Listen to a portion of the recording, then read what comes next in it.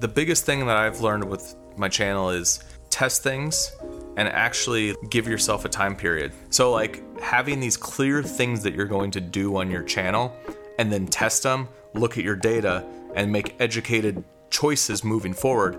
I think that's one of the biggest things on how you're going to grow a channel. You can watch hundreds of YouTube education videos that tell you to do this and tell you to do that, but unless you have some sort of system in place where you're testing these and seeing the results, you're not going to be able to see if something actually works or not.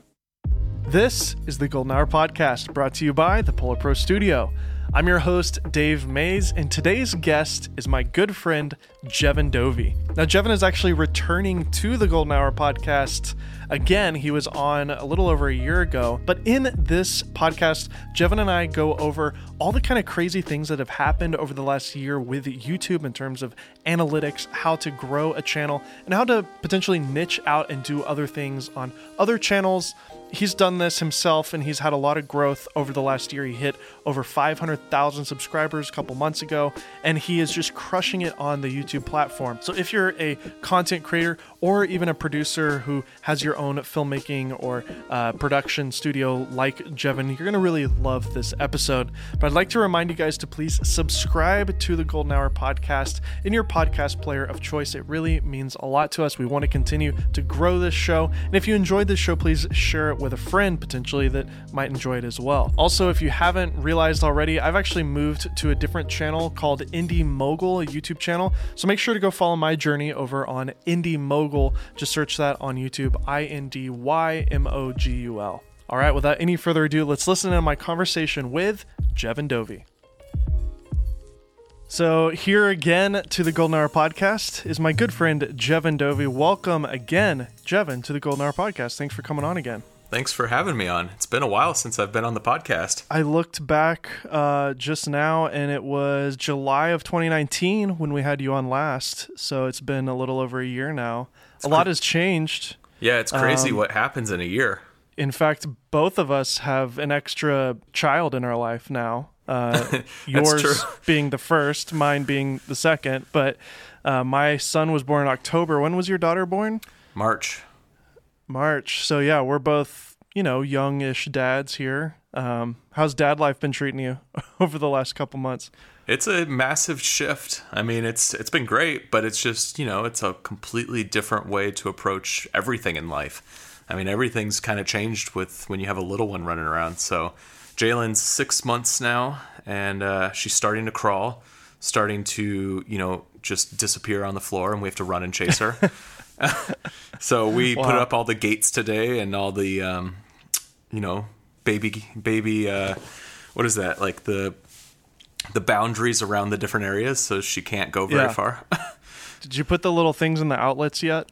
No, we haven't done that. But the people who own the house before us did most of that. So we actually came into a house that was pretty baby-proofed already, which was kind of nice. Yeah, and I will say this podcast is a little different than most for me because you and I are good friends. We talk regularly. I'd say at least 5 times a week on the phone. Yeah. So I want to just start off with that specifically. I called you right when the pandemic happened, probably around maybe a little after, like May-ish. And I was just feeling a little depressed, like as a creator, feeling isolated, alone, being stuck indoors. Being a YouTuber, it was a benefit, obviously, because just make videos in my bedroom. But I was just feeling really isolated, and I asked you, I was like, dude, do you want to just like call each other every day and just like hold each other accountable on work stuff and family stuff? And you were down, and I've just been really thankful over the last couple of months to develop a great relationship with you. And I've talked about on the show, and I think it's something that a lot of other creators should consider if they don't have, a fellow creator to reach out to and talk to. How has it been for you? Obviously I'm an idiot, but but I think it's super important to have an accountability partner, and it's, either one person, 2 people, 3 people max. Like, you really don't want to have a huge group that you're trying to like always chat with. That's why like things like Facebook groups and like Discords, they're great and all, but like you get lost in all the messages, and you can't really keep each other accountable. Whereas when you have like one or two other people that you call on a regular basis and you just kind of touch base, it's someone that you can trust. Like, I know if I send you a video, you're going to give me honest feedback. You're going to be like, yo, that sucks. I don't know why you made that. Yeah. You know, like having those people that around you that can give you honest feedback and that you can just be open with and have conversations more so than, you know, just the creator space, but just life in general.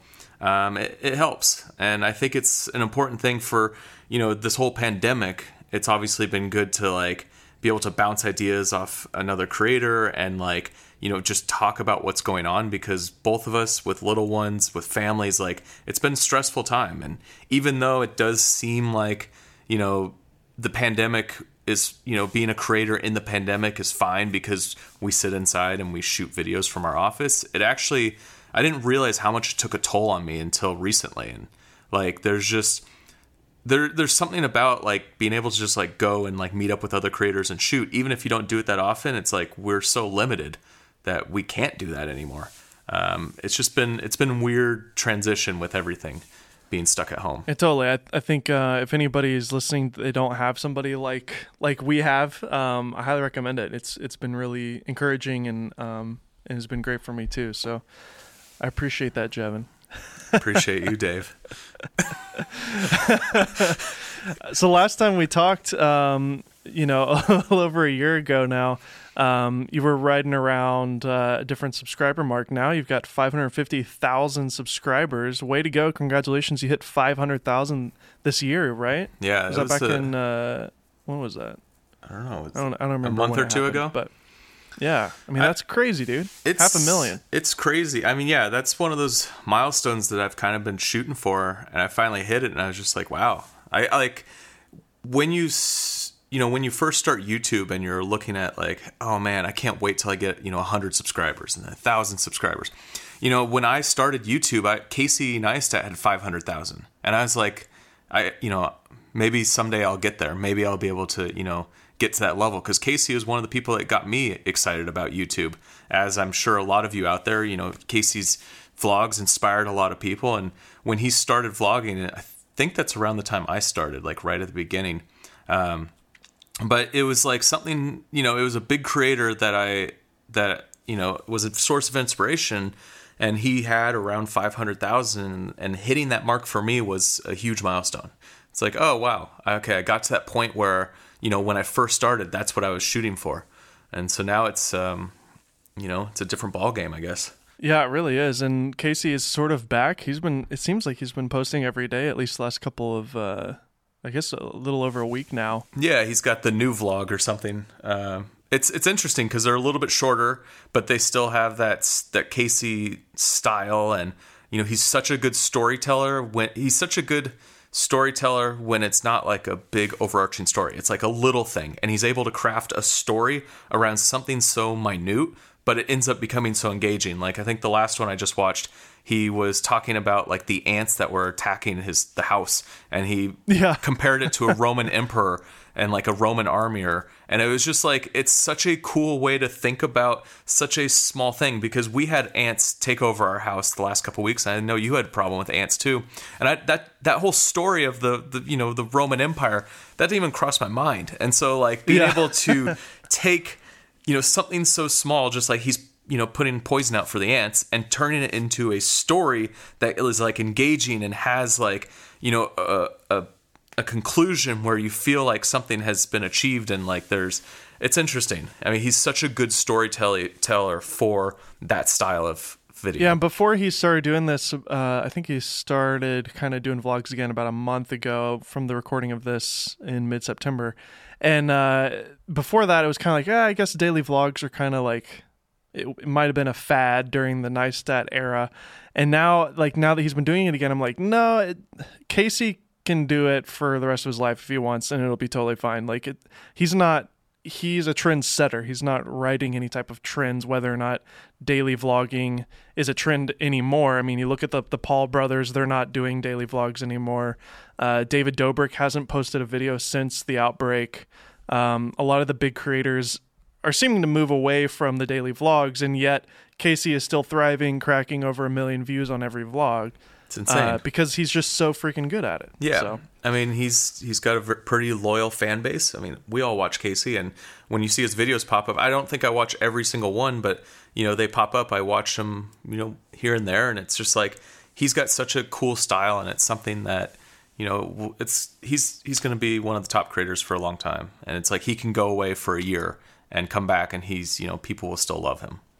Yeah, that's one of the things he mentioned in his last video or something. He was like, he kind of took a retirement for a year rather than taking one in his later years. He's like, why not just take a whole year off now, enjoy my family, enjoy the fruits of my labor for a while, and then, figure it out from there. So yeah. I think it's important to take breaks. I mean, it's even you don't need to take a year off, but there's been periods where I'll take like a month off, or I'll take a few weeks off. And I think it's super important to, as a creator, to step away from everything. You don't have to post. You don't have to stay on the schedule all the time. Like, there's plenty of times you can take a break and your channel's not going to fall apart. I mean, what's your thoughts on that, Dave? Yeah, I mean, I agree. I don't know. When you're a new creator, it's hard to say that, because obviously if you're playing the game, you got to kind of put stuff out, and there's ways to combat that. I mean, there were times where I would take a whole week off, but nobody would actually know, because I would plan in advance and have a couple of videos like scheduled and ready to go. Yep. While I'm on vacation. So that's a great tactic. Like when I've done periods where I'll do one a week, and then in that time, I'll end up shooting 3 at a time so that I can take a couple weeks off and nobody knows the difference. Right now, my schedule's kind of all over the place. I don't really have a consistent day that I'm uploading, just because I'm putting out more content. When I do like one a week, I make sure that it's very consistent, like every Sunday, because that's my highest viewership, at 7 a.m. Even though time doesn't matter that much, it's a little bit of, it will help give you a little bit of a boost if you put it at the time when people are watching. But then when you start putting out more videos, if you put out 2-3 videos a week, I don't think the schedule is as important. You just don't want to layer them on top of each other. So you don't want to have like one video and then 12 hours later post another video. You want to give each video at least 48 hours to breathe. And that's where I found like I see a lot of growth when that happens. So I'm going to link a link to our previous conversation, which was the first interview we had, in the show notes of this podcast. If you want to learn more about Jevin and his story, how he's kind of gotten here. You had some experience in reality television, filmmaking here in Hollywood, and obviously your journey into YouTube. I'm going to leave most of that for the previous episode. If you want to listen to that, I highly encourage you to do so. But over the last year, you've really learned a lot about YouTube. You've educated a ton of people about YouTube, and we can talk about that. You've had some viral videos in that space. And now you've even started a new channel called Jevin Dovey Stories. Tell me about just your process on the platform and what you've kind of seen happen in the last year since we talked last. Yeah, I mean, YouTube's an interesting place because there's just so many different styles of content. And I think one of the big things, like I got into YouTube education because I've started to see patterns with my own content and started to see it. I started doing research into other people's content and really diving into like what performs well, how the algorithm works, or algorithms, because there's multiple algorithms, and it's just an interesting thing for me to like really dig into. So I started changing my channel from just a straight like filmmaking style channel to more of a creator education channel. I originally started doing vlogging, like I did travel vlogging, so this channel's come a long way from where it originally started. But, I was in the filmmaking photography space. I really cater more towards filmmaking. And then from there, I realized that there's this huge opportunity for just anybody to get onto YouTube and be able to, crush it, and be able to make a living, be able to, build a following, whether it's, a smaller following or a massive following. But, your success, there's so many different ways that you can be successful on YouTube, and there's so many audiences. So what I've been trying to do is just help other creators figure out what's going to work for them, and help them find what will make their channel find the right audience. Because at the end of the day, it's not necessarily about putting your videos into a little bucket, but it's finding an audience for your videos. A lot of people say, oh, you need to niche down. You need to have like a specific thing that you are going to be doing on YouTube. It's more, you just need to find an audience that resonates with your content. Well, with that being said, you have a video called My Failed YouTube Strategy. What was that failed YouTube strategy, and can you elaborate on that? Yeah, so, I had this idea because, I do filmmaking, I do YouTube training, creator training. So what I wanted to do was not just do like talking head videos where I'm just like sitting in my office talking about a piece of camera gear or talking about a strategy. I have this documentary background, this reality TV documentary. Like I've done a lot of projects, and it's something that I've always wanted to continue to do. And the issue is like documentary is tough.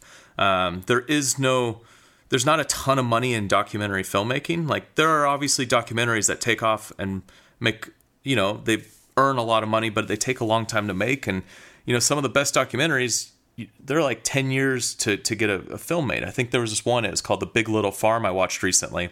And it was like over the course of 8 or 9 years that they filmed this thing. And it's an amazing doc, but you got to think about how much time went into making that one, hour and a half, 2 hour piece of content. So like documentary is interesting. So I've always wanted to continue my, direction into the documentary world. So I thought what I would do on YouTube was create these short documentaries, like 5-10 minutes. And then out of that, I would create like a review around a piece of gear that I did, or a tutorial around a technique that I used on that film, or something that ties more in with what my audience wants on my channel. The idea was doing these kind of groups. So you have a documentary, fun adventure film, whatever I was going to do. And then you have these pieces that are more catered towards my audience that teach and review and things like that. And that strategy seems like it would make sense for a YouTube audience, but it really just didn't work.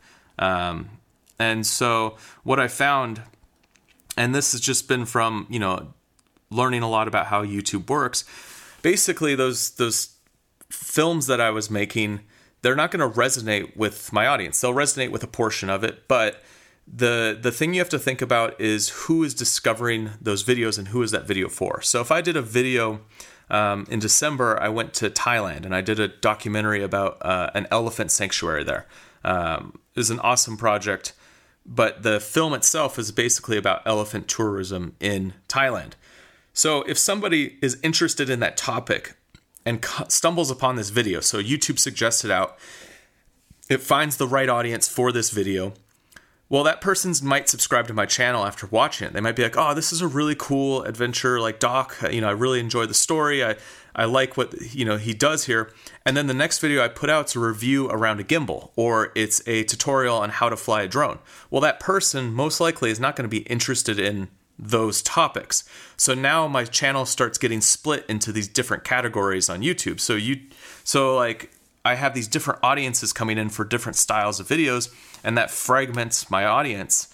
And then all of a sudden, like, my videos don't do as well, and YouTube doesn't know where to position my videos. So it doesn't know which audience to send my videos out to anymore, because I have these different styles of viewers coming in and watching my videos. I think by naming a YouTube channel a channel instead of a YouTube show, it makes people think that your channel is like a network like CNN or like Discovery Channel has multiple shows on that channel, and they're all different, and people watch them at different times of the day, and people now watch them online. But regardless, I think you almost need to think of your channel as its own individual show, and it might make you feel like you're stuck in a box or whatever, but based on your findings and based on what we both know from just YouTube educators, it's important to niche down on what that channel is all about on one kind of overall topic. That doesn't mean you have to like live in a box and you can't get creative within that. But I mean, you've been able to see, even though you literally just started this new channel, Jevin Dovey Stories, you've been telling me that you've been surprised with you've only posted 2 videos on it so far, and you've been surprised to see how it's already finding the people that are interested in this type of content. It's really great. Yeah, and it's a completely different audience. Like, I definitely have crossover from my main channel because there's plenty of people that, like, saw my original content, my travel vlogs and this and that, and I've gotten comments where people are excited that I'm doing that style of content again, just in a different place. So there's definitely some crossover, but I'm also noticing that there's YouTube's starting to find new people, like new audiences for that other channel. I mean, it's not huge yet, but it is growing, and my click-through rate's like 15% right now, which is insane. Because my main channel gets nowhere near that. Yeah, you wouldn't have had that click-through rate on those types of videos on your channel. Oh, they would have bombed. Well, that's the thing. People kind of look at your subscriber number and would think, oh man, he's got over 500,000 subs. Of course, every video he puts out is going to get a ton of views, and that's not the case. No. It's the subscriber. Tell me, let's talk about that. Do subscribers matter in 2020 as much as they did 10 years ago? No, not really. I think subscribers help in getting that initial momentum, but it doesn't necessarily dictate whether a video is going to do good or bad. Subscriber count, and it also depends on how engaged you're following in. So there's going to be only a percentage of your following that actually watches your videos. So, someone like, let's go back to Casey Neistat. He's getting like 1 to 2 million views per video. Well, he has 12 million subscribers. So it's only a fraction of his audience that's actually watching every time. And it's not just subscribers. I bet you if you look at his analytics, there's a big chunk of people that aren't subscribed that the YouTube algorithm knows will watch Casey's videos. So it's going to feed it to him anyways. Exactly. So like on my channel, I think, my non-subscribed viewership is huge compared to my subscribed viewership.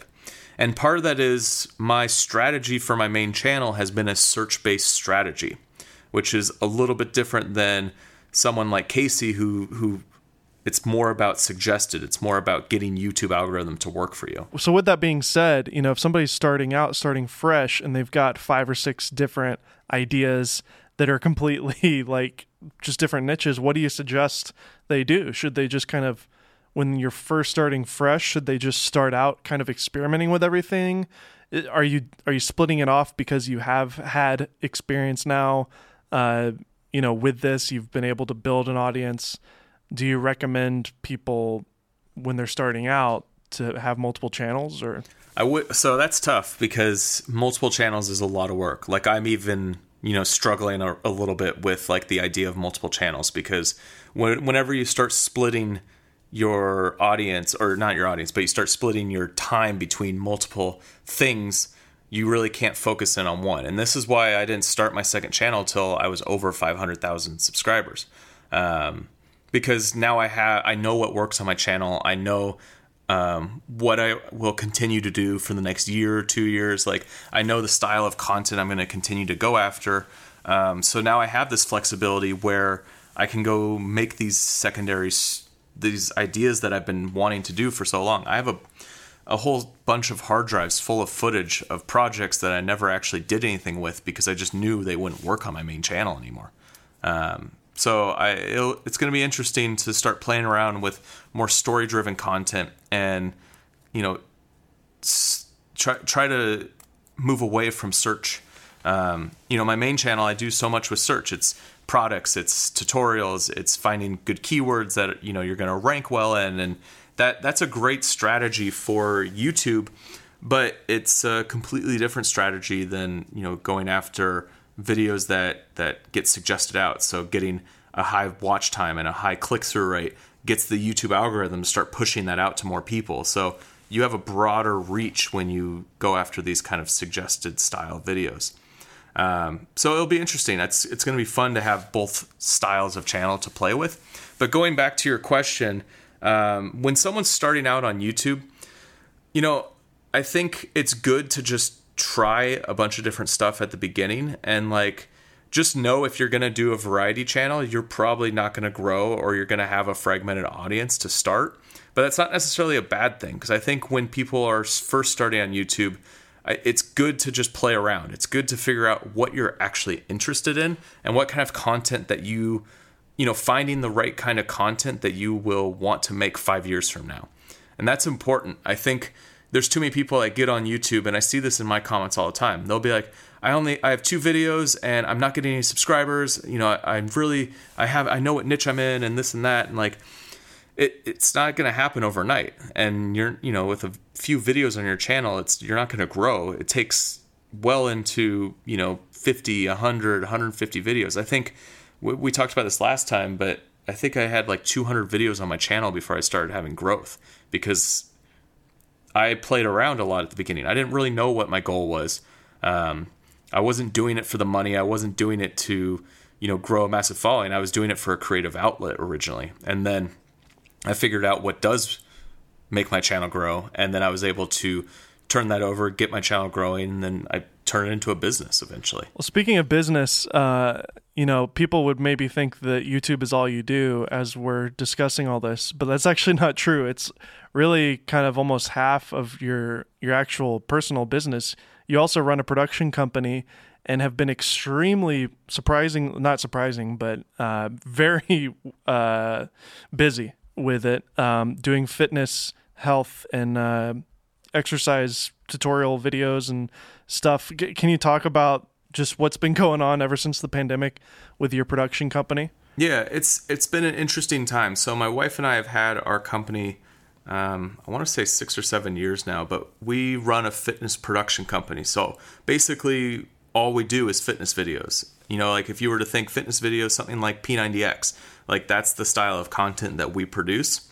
So we really niched down into like one style of production company, and we were able to find a lot of clients that way and a lot of success. And that's, something that for us, we do consistently. And when the pandemic hit, we were just in the right position to have a company that's catered towards creating at-home fitness products.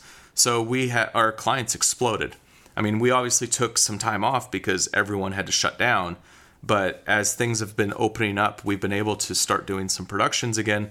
Obviously less crew on set and, lots of precautions. Everyone's wearing masks, everyone's staying away from each other. Audio guys are fully suited up. Like it's an interesting time to shoot. But like you were saying, it's about half my time. My YouTube channel is probably 50% of the time. There's definitely like weeks on end where I can't even touch my YouTube channel because I'm just working so much. And, a lot like before the pandemic hit, I think there was periods where I'd do 10-day shoots. And so I would really have to batch a lot of videos for my channel all at once so that I could spread them out over a few weeks. Because, like we were saying earlier with breaks, also with, work outside of YouTube, it's kind of the same thing. You have to plan ahead. With the pandemic, things slowed down. Obviously, I'm not doing those big shoots anymore, but we've still been able to continue shooting, and the last few weeks have been pretty busy for me. But last week, I got a chance to, we finally slowed down, so I got a chance to go up to a farm in Northern California and shoot a documentary, which I'm finishing editing right now. By the time you guys are listening to this, it's probably going to be out on my second channel. But well, this is going live tomorrow. So. Oh. Well, it might be up. I'm almost done with it. I just have to get a few things approved and make sure some of the Golden Hour fanboys and girls out there that listen right away might not, but maybe later this week. We'll add a link to it in the show notes when it's live. I think it's going to be interesting because, with these documentary pieces, part of the thing I want to do is be able to turn these around quick. So I shot 4 days on a farm in Northern California, and the whole film is about basically figuring out exactly where my burger comes from. So I went to a farm and watched the entire process from beginning to end. I actually watched a cow giving birth on the field, went through the whole farm process, ended up in the butchery, and watched the entire process in the butchery. Gosh. It was an intense experience, but it was really eye-opening in where our food comes from, especially when you're getting food from one of these farms. And I think it's going to be, I showed some people last night the film, like in a rough cut, and people were really excited about like how it came together.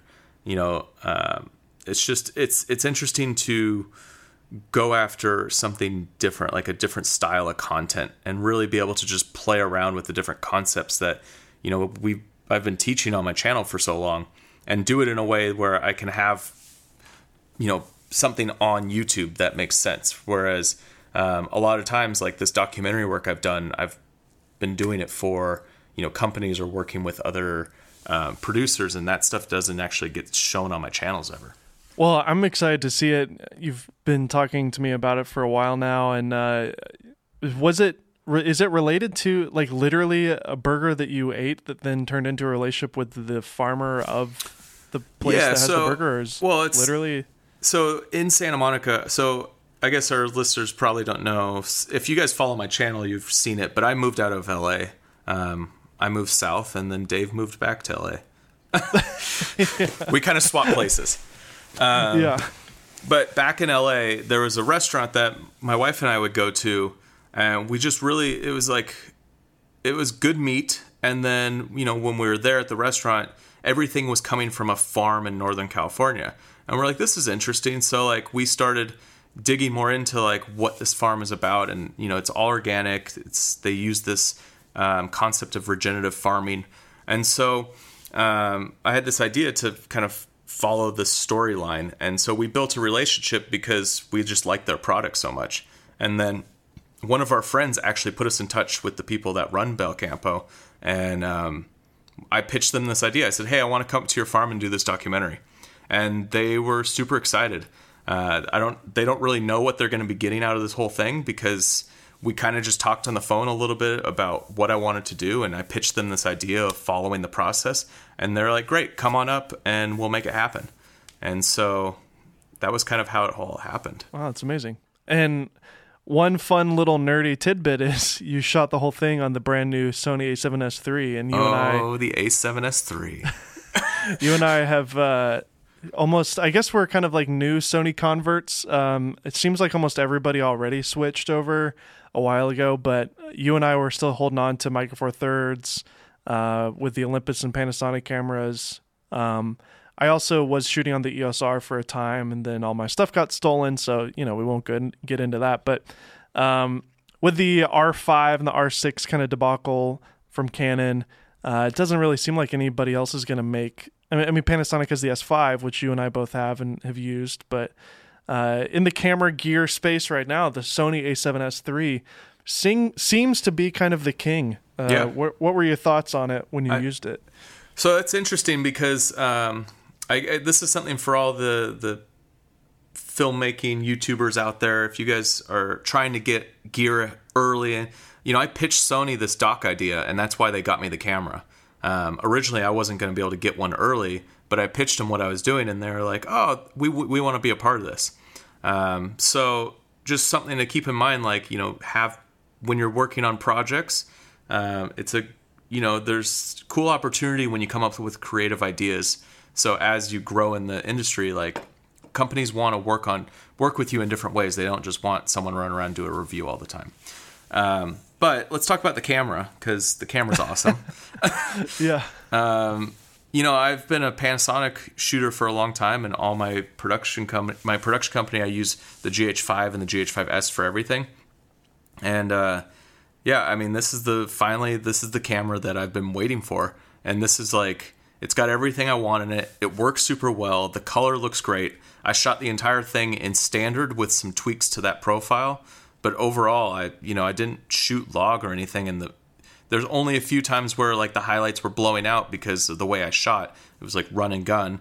But for the most part, like I was able to make the camera like work for me in a standard profile, and just like running around shooting at this farm without, just kind of go.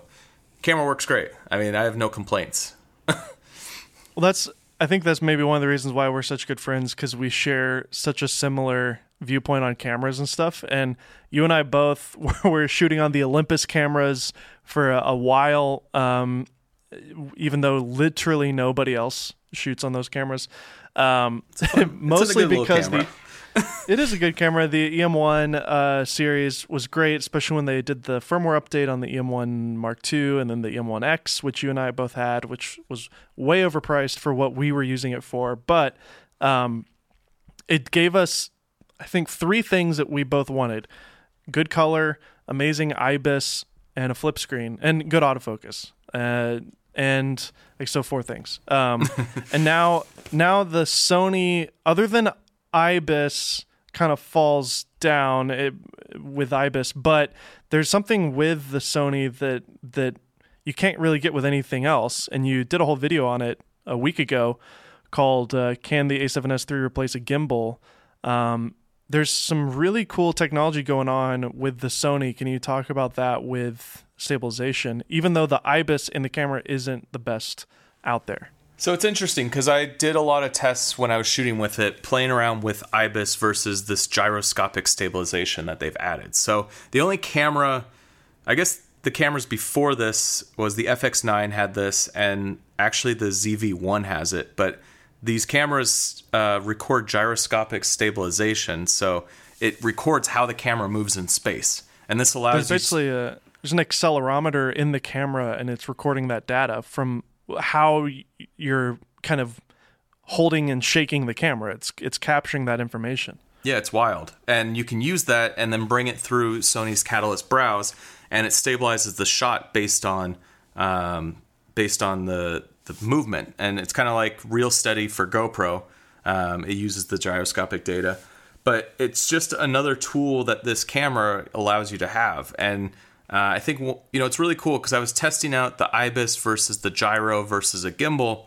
And the IBIS, yeah, it's okay. Like, I think it's great for when you're just hand holding a shot and you're doing like small movements. But if you're like moving the camera around a lot, it's not the best. And it does have a little wobble to it, especially on wide lenses.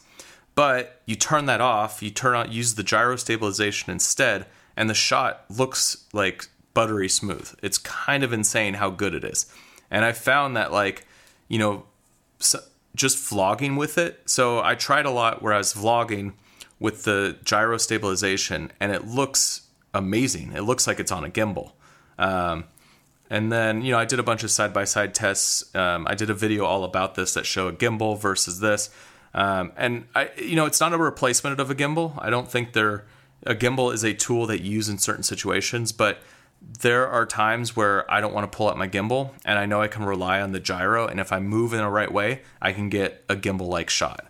And I think that's what's so cool about it. Like when I was on this farm, there were some situations where I just whipped my camera out and got a shot, and I just relied on the gyro, came back here, stabilized it in post, and I was able to get some really cool looking shots.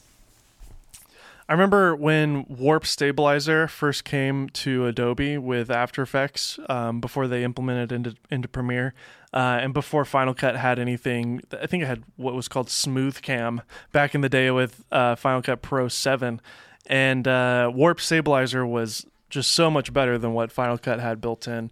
I started using it for drone stuff because back then the Phantom only had 2-axis stabilization with the GoPros. Oh yeah, so forgot about you that. would actually, yeah, it was just like hard mounted onto the drone, and then I guess the Y and Z axis were there, but not the X. I guess I don't remember, but by using Warp Stabilizer, it would fix it. It would basically look perfect with Warp Stabilizer, but if you were to handhold the camera, I tried this because I was like, oh, Warp Stabilizer is just magic. You don't need a gimbal anymore. Or at the time, I was using a HD 4000 glide cam. But I was like, sweet, I don't need this anymore. I'm just going to handhold everything and Warp Stabilize it. And then I learned real quick that is not something you can do with just standard digital stabilization, even with how good Warp Stabilizer was and how it's obviously gotten over the last several years. You still can't ever really get to that gimbal-like movement for a couple reasons. First off, motion blur, and that still is the case with this gyroscopic stabilization in the Sony. But the second is it's just having to kind of make up how to stabilize it because it doesn't have any of that data. So it can end up looking really warpy and weird. And the great thing about this gyroscopic stuff is, again, the accelerometer in the camera has all the information of how you were shaking it, and it's able to mathematically warp your image perfectly to how it was being shook, which is nuts. But where it kind of falls apart is motion blur, and no matter what you do, if you're shooting at the proper motion blur setting, which would be 180-degree shutter, you're going to have a little bit of a blur in your image when you move left to right. And so kind of the hack for that is if you're going to stabilize it, almost intentionally shoot at a faster shutter speed What was that shutter speed that you found to be kind of the sweet spot to kind of get rid of that motion blur? Did you just go up a couple notches, or did you just crank it all the way up to like 1,000 and not use ND filters or anything?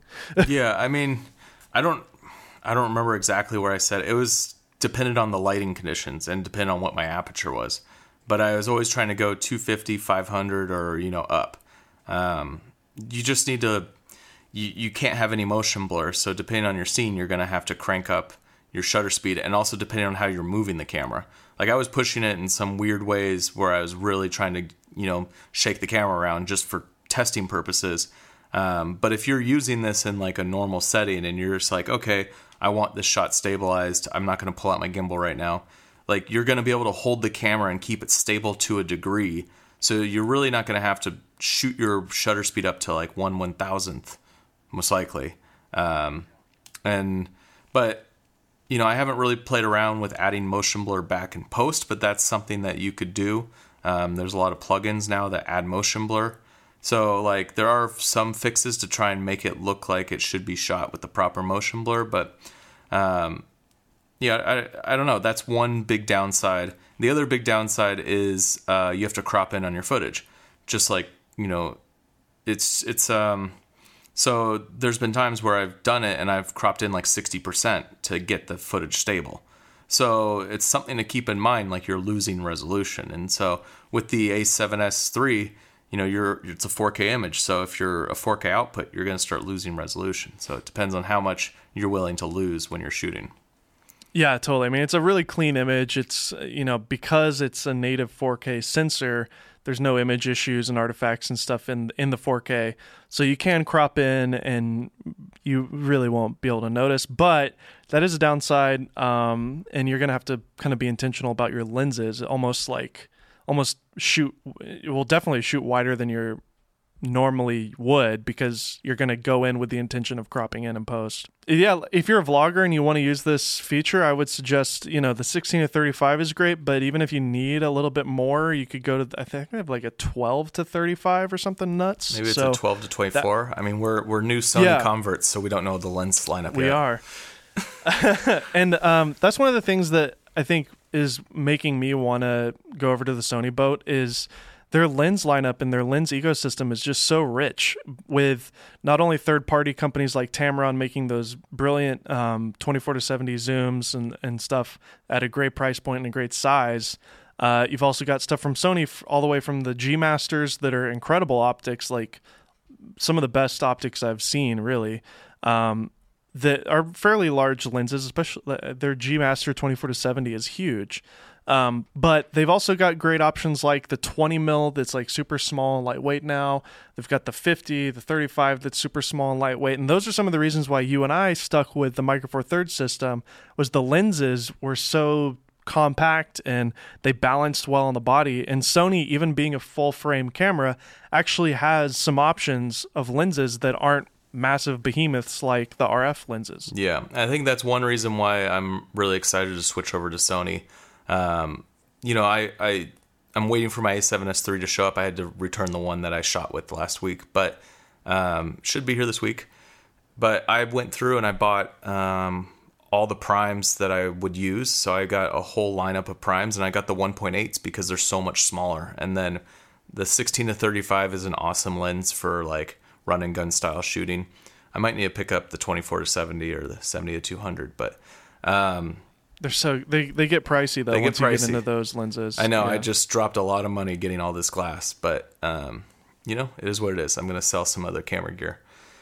Yeah, and then the new what's it called? The A7C they just released as well, which I love what I don't know if you saw Gerald Undun's video, but he said something great at the beginning of it. He was like, "There's two ways you can go with technology. You can take the same form factor and advance the internals and make it better, or you can take older technology and shrink it down," and that's what they've done with the A7C. It's an A7 III, and because technology has gotten better and more advanced, they're able to shrink that tech down into a body now that I think it completely negates Sony's very own even APS-C line of cameras at this point. It's like, why are you buying an A6600 for basically the same price and it's a crop sensor versus full frame, this camera's the same size as it. Like, yeah, I don't see the point of, crop sensors in the Sony lineup anymore with that camera coming out, because I can see that they're probably going to make more cameras of that size for full frame. It makes sense. Like, they are really dominating the full frame world with all these different styles of camera. And I'm excited about the A7C just because, it has everything the A7 III has in it, but it also has things like the gyroscopic stabilization and the flip screen. So for me, that's a perfect B camera. So my A7S is going to be, the main camera I use for all my stuff, but the A7C would be a great, office camera, something to shoot my talking head bits. If I need a second camera when I'm out shooting, it's just another good camera to have. But personally, I like shooting 4K 60 a lot, so I'll shoot a ton in 4K 60 when I'm out shooting. So that's why, I've been waiting for a replacement for my GH5. The issue with the Panasonic S5 is it crops in on 4K 60. So you're always having to deal with this battle of jumping back and forth between APS-C and full frame, and it's just not functional. It's a good camera, but the autofocus sucks, and the cropping in causes issues. And, I was really excited about it, and then they didn't really advance the things they needed to advance with this camera. And I think Panasonic's going to lose a lot of people to Sony because of that. Yeah, it's unfortunate. But it is what it is. I mean, it's that's the beauty of capitalism and business, is having good competition like Sony is going to get some of these guys to, hopefully innovate in ways that we want. However, Sony kind of owns the market because they sell all the same sensors to everybody. So I'm wondering if in 10 years, Sony will be the only manufacturer left making cameras. I mean, it's, you want competition, but at the same time, Sony's listening to their users. Camera Camp was a year ago, and you're seeing all the effects of that Camera Camp in all these new cameras. At Camera Camp, they had conversations with all of us. We were talking with the engineers at Sony, giving them our wish list of what we wanted for cameras. And we're now starting to see that with, the ZV-1, the A7S III, the A7C. These effects are starting to trickle in. And, a lot of creators have been asking for these different features on Sony, and now it's here. So it's tough because other camera companies aren't listening as much to the users, at least in this YouTube creator space. And Sony is. And so that's probably why they're getting a foothold and really taking over in this space. I'm just happy that they made a tweak to the color science, because like you, I don't like to shoot log everything. I know there's a lot of people that just heard somewhere that you get them. I mean, it's true, you get more dynamic range with log, but I think some people think they should shoot log all the time for their video footage. And it's if you're just bringing log back to what standard would look like, it's actually going to probably still, even with 10-bit, have some noise in the image versus just baking it in. And that's what I love about the new Sony, is that standard profile. They call it a creative style, not a picture profile, but that standard creative style. Dialed the sharpness down, and I think I took the contrast down one notch and left everything else the same. And they finally nailed the color science. It actually looks pleasing. It doesn't have that kind of greenish, magenta-y, awful skin tone that it used to have for so long. And that was my biggest gripe, was I can't shoot on Sony because it looks awful. Yeah. And that's not the case anymore. Yeah, old Sony color takes a lot to bring it back to where you want it. Panasonic has such good color. That's why, one of the reasons why I've been shooting Panasonic for so long. But this new profile, whatever they've done to it looks great, and then also it has great highlight roll-off. So when you are shooting something that's overexposed, there's not a hard line. When I remember when I used to shoot Sony way back, it for some reason the highlight roll-off really bugged me. And with this camera, I'm not noticing it at all. Well, just go watch some of the big Jake and Logan Paul vlogs. They definitely shoot on Sony's, and they probably don't even touch the profiles. They just turn it on and go. That's kind of how they shoot. And you can just see the highlights clipping all over the place. And for some reason, Sony's old color science was terrible. But they've finally fixed it. So anyways, we're probably getting too in the weeds here for a lot of our listeners who don't care about gear, but I think a lot of our listeners also realize that I'm the gear guy, so I like to talk about gear. But back to kind of just overall YouTube stuff, what are some of the, if we can just touch on it, what are some of the things that some of the mistakes you've made over the last year that you have now, I mean, we've kind of talked a little bit about it with the new channel and stuff like that, but what are some other things that we can kind of let our listeners go home with who are actively creating, maybe kind of your intermediate to advanced creators who listen to this show? What's some things that you've learned over these last couple years that you want to impart? I mean, I think a big thing is listen to your audience, like pay attention to the people that are actually watching your videos. Don't just always listen to YouTube educators, because there's something that's happening, and I've seen it happen more and more over the last year. It's basically like the YouTube education space becomes an echo chamber. So if one person comes up with an idea, you start seeing everyone in the YouTube education space kind of take that idea and run with it. Whether it's good or bad. And, I think with YouTube, there's almost so much education out there that people that like, if you're trying to figure out how to grow your channel, it just becomes too much. The biggest thing that I've learned with my channel is, test things and actually like give yourself a time period. So like come up with an idea, and whatever it is that you're going to do to try and grow your channel or do something new on your channel, and give yourself a period, whether it's 30 days, 60 days, 90 days, to try that out, and then look at your data to see, did that help or did that hurt? And then from there, continue that journey and be like, okay, this thing helped my channel grow in this way. So now I'm going to do this more, and I'm going to try this new concept. So for example, recently, about 2 months ago, I started playing around with my mid-roll ads. I used to not use mid-roll ads ever, and I just wanted to play around and see, okay, if I add mid-roll ads, is it going to hurt my viewership, or is it going to not give any effect to my viewership? And then is it going to increase my revenue, or is it going to stay the same with revenue? And I saw a massive boost in revenue and no issue with viewership. So now this is something where I'm like, okay, I can use mid-rolls and it's not going to hurt my videos, but I know it's going to increase my revenue. So that was a something that I've tested over a period of like 60 days and saw how it affected the thing, like these different aspects in my analytics. And I think if you approach your YouTube channel like that, and you're like, okay, I'm going to try putting a title intro card that's 10 seconds, in all of my videos. Does my audience retention go down or does it go up? I'm going to do, a hook where I say exactly what I'm going to show you in this video. Does that keep people retained or does that make them go away? So like having these clear things that you're going to do on your channel and then test them, look at your data and make educated choices moving forward. I think that's one of the biggest things on how you're going to grow a channel. I don't think, you can watch hundreds of YouTube education videos that tell you to do this and tell you to do that. But unless you have some sort of system in place where you're testing these and seeing the results, you're not going to be able to see if something actually works or not.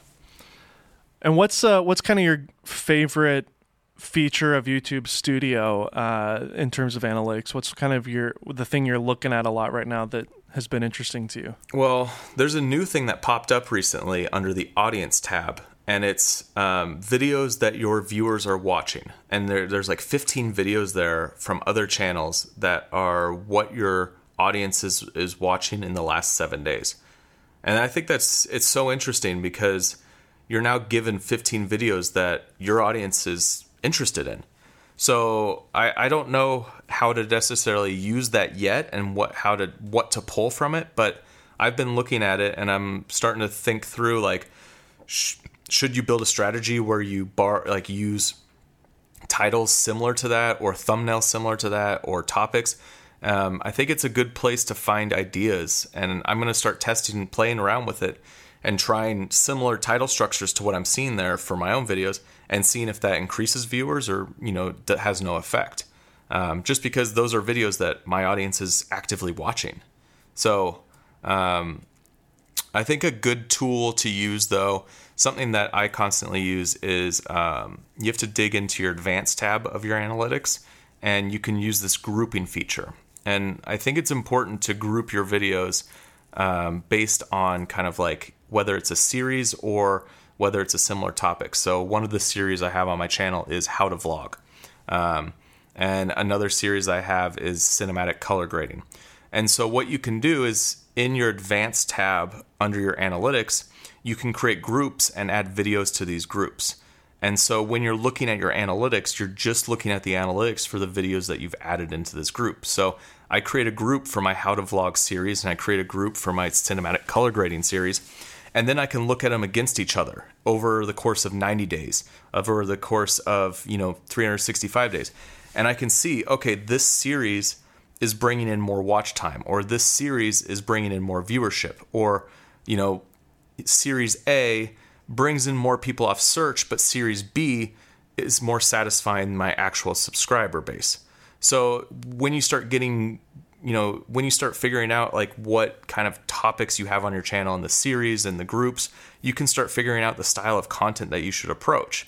Like for me, anything with smartphone gimbals does super well. And I see every time I do one of the smartphone gimbal videos, I get a massive spike in new traffic from outside sources. So like search.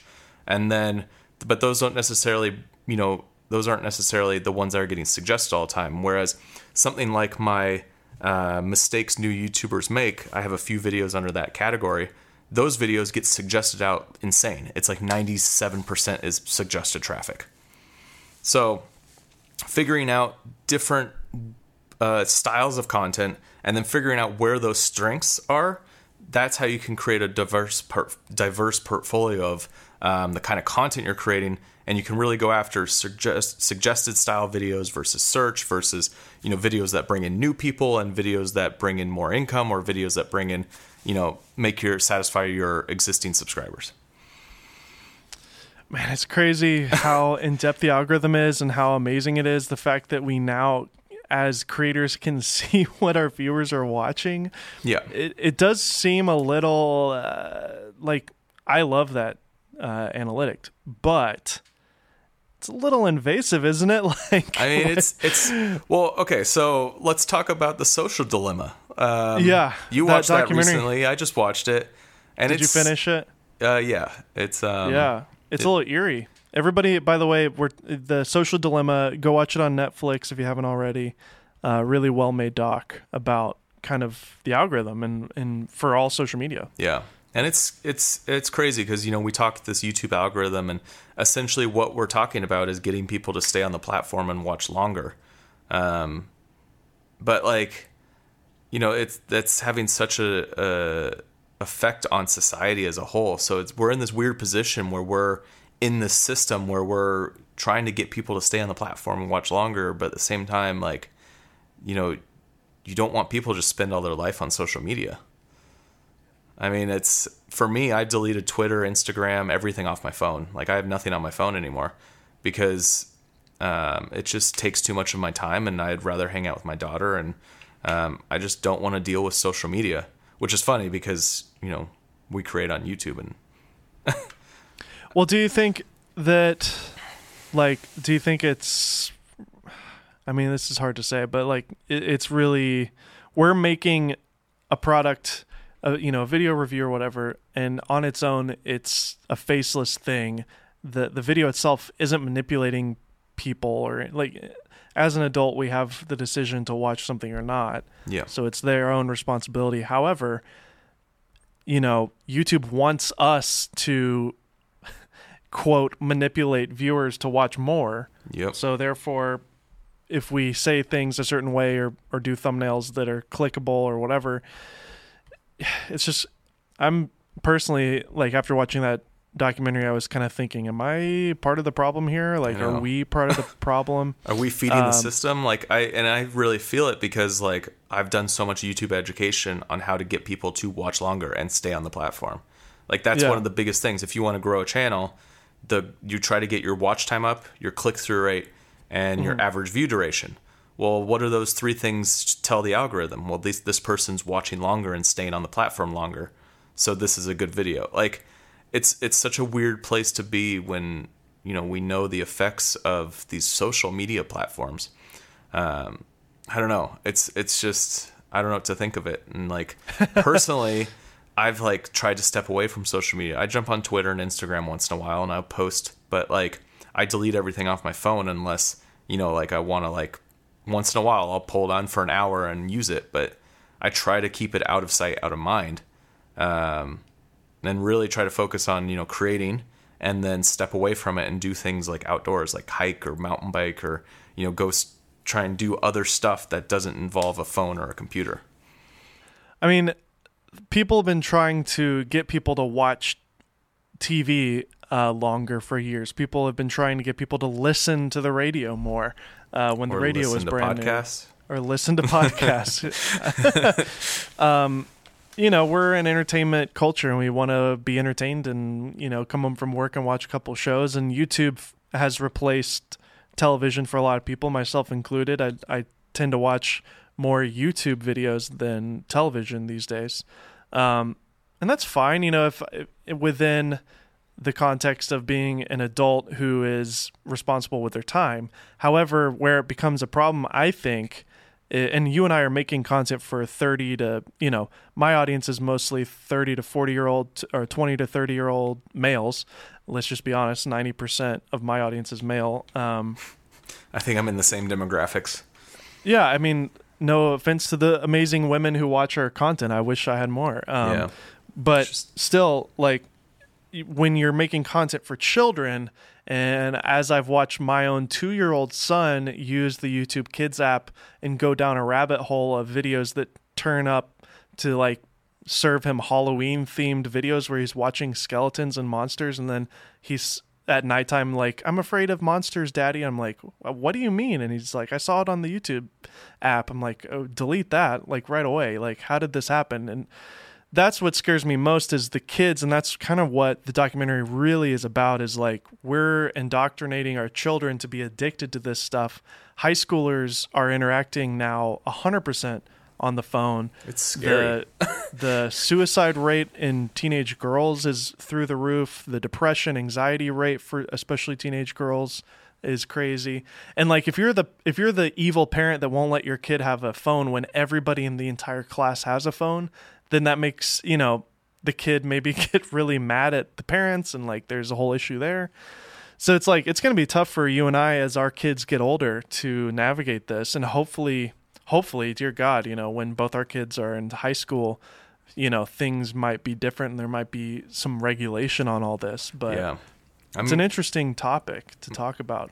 I'm curious to see where things go in like 15 years. You know, it's like, we have no idea because it's still so new and it's just kind of the Wild West. And it's crazy. Like, I just, you know, growing up without a cell phone, like, I can't imagine what it would be like growing up with a cell phone. Like, I just remember, like, you know, I think my parents had a flip phone and they would send it out with me if I like went out for the day, just in case I needed to get in touch with them. That was like the most that I would have, but that would go in a backpack and I wouldn't even think about it. Yeah, I just turned 30, so I'm a couple years I'm 32. younger, but yeah, 2 years younger. So yeah, we're pretty much the same. We're a millennial generation, and it'll be funny too. I was telling Laura after watching that documentary, I told my wife that when we're like in our 80s and 90s, we're going to be interacting with other adults, and they're going to literally come up to us wide-eyed, like, what was it like growing up without technology, you know? Because the millennial generation is literally the last generation to, like, as a child, grow up without an iPad, you know? Mm-hmm. It's crazy. Yeah, I mean, it's interesting because there is something good about, you know, being bored and not having things to do. I think that's where creativity really starts taking off. Like, some of my best ideas come when I'm, you know, not in touching a computer, not touching a phone, not touching anything. Like, when I'm out hiking or I'm like doing something by myself or I'm just sitting alone, that's where my brain starts moving and you know, things start happening. And I think there's a lot to that. And kids need to be bored. They need to learn to be able to sit with themselves and not have to grab a phone. It's one of those things that, like, we like we were bored a lot when we were kids. Like that's just part of life. And I think now you can fill that void every second of the day with a new update or a new something popping on the phone. Like the phone, like there's so much that happens on the phone, and that's part of why I got rid of all my apps, is because I found myself just with my phone in my hand looking at it. I'm like, why am I looking at this? Like, you know, exactly. I personally, I just like, I've really, you know, understand that like for me, I need to focus on one thing at a time. And if I have multiple things going on, I don't get anything done, and I get less creative, and I kind of start losing what I was trying to do. So like, it's pretty funny. Like lately I've been trying this strategy of just putting one thing on my to-do list. And then when I get that done, I'll go see if there's other things I had to do. But if I don't have a huge to-do list, you know, I'm not thinking about anything. So like today, I'm color grading this documentary. That's it. And then once I'm done with that, then I'll look at, I have like a maybe to-do list that I'll look at later and be like, okay, is there things that I needed to get done that weren't urgent? So there's something funny. Yeah. Every time I do color at the end of my edit, that's the closest we will ever be to being a photographer. And it's kind of like, because that's what people do after a shoot, is they bring their images into Lightroom, and it's so wonderful because you can listen to a podcast, you can listen to music, you can actually like fill your mind with other things as you're doing it. And I'm so jealous of photographers who are able to listen to music while they edit, which is great.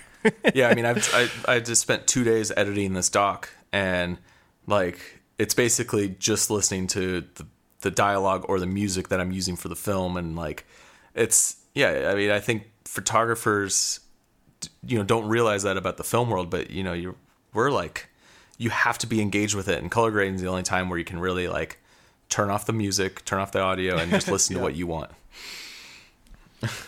Absolutely. So to kind of close this thing up, is there anything that you would like to say to our audience of creators, photographers, filmmakers, just something that you'd like to leave them with at the end of this conversation?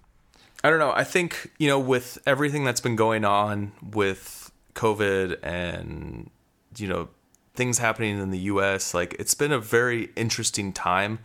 And I think one of the key things right now for all creators is take care of yourself and take care of your family, and like really don't kick yourself if you don't get a video done. Don't kick yourself if you didn't hit the deadline for like getting the GoPro Hero 9 video out before everyone else did. Like, you know, focus on yourself and then make content when you have time. And, you know, you got to take care of each other in this community because, you know, we don't want to have creator burnout happening like it, you know, happened like a year ago where everyone was falling apart. And like, we want to make sure that this community thrives and we support each other. So I think that's an important thing that creators kind of forget.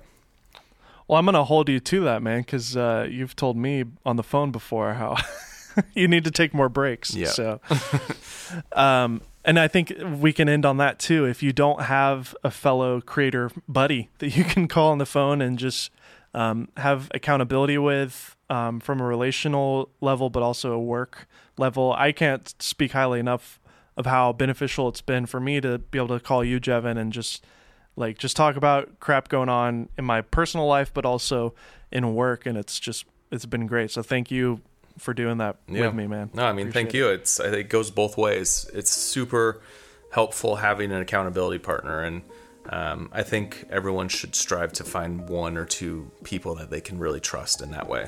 Well, thanks again, Jevin, for being on the Golden Hour podcast. And we'll have to have you on a year from now to see what happens with your stories channel. And, you know, who knows what YouTube will be a year from now. So yeah, we'll see where things go.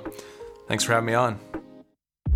I hope you guys enjoyed my conversation with my good friend and pal, Jevin Dovey. Just like we said at the end there, please do yourself a favor and find somebody who does what you do and just become friends, become buddies, become pen pals, if you will. It's a huge win, in my opinion. Also, make sure to go check out Jevin's Stories YouTube channel. We've linked that in the show notes as well. And go check out his documentary. If it's not out already, it'll be out soon. This documentary for him has been a real passion project, like you heard in our conversation. And I really want you guys to all just go watch it for him and check it out. Leave a comment and say you listened to him on the podcast and that you love the content if you're a fan of that type of stuff. We love talking to you guys, and it does feel like just a wall where I'm just speaking into a void of nothingness as I'm recording into my microphone. But I know you're there. I know you're listening. Hit me up on social media. I love to respond and talk to you guys and have that relationship between each other. Once again, I'm your host, Dave Mays. This is the Golden Hour Podcast, brought to you by the Polar Pro Studio. There are some incredible new Polar Pro filters and amazing things happening on the Polar Pro website soon, so make sure to go to polarpro.com to learn more about that. We're so excited to share this incredible new stuff from Peter McKinnon on our website, so make sure to check it out. Thanks again for listening every single week. We'll see you next Tuesday.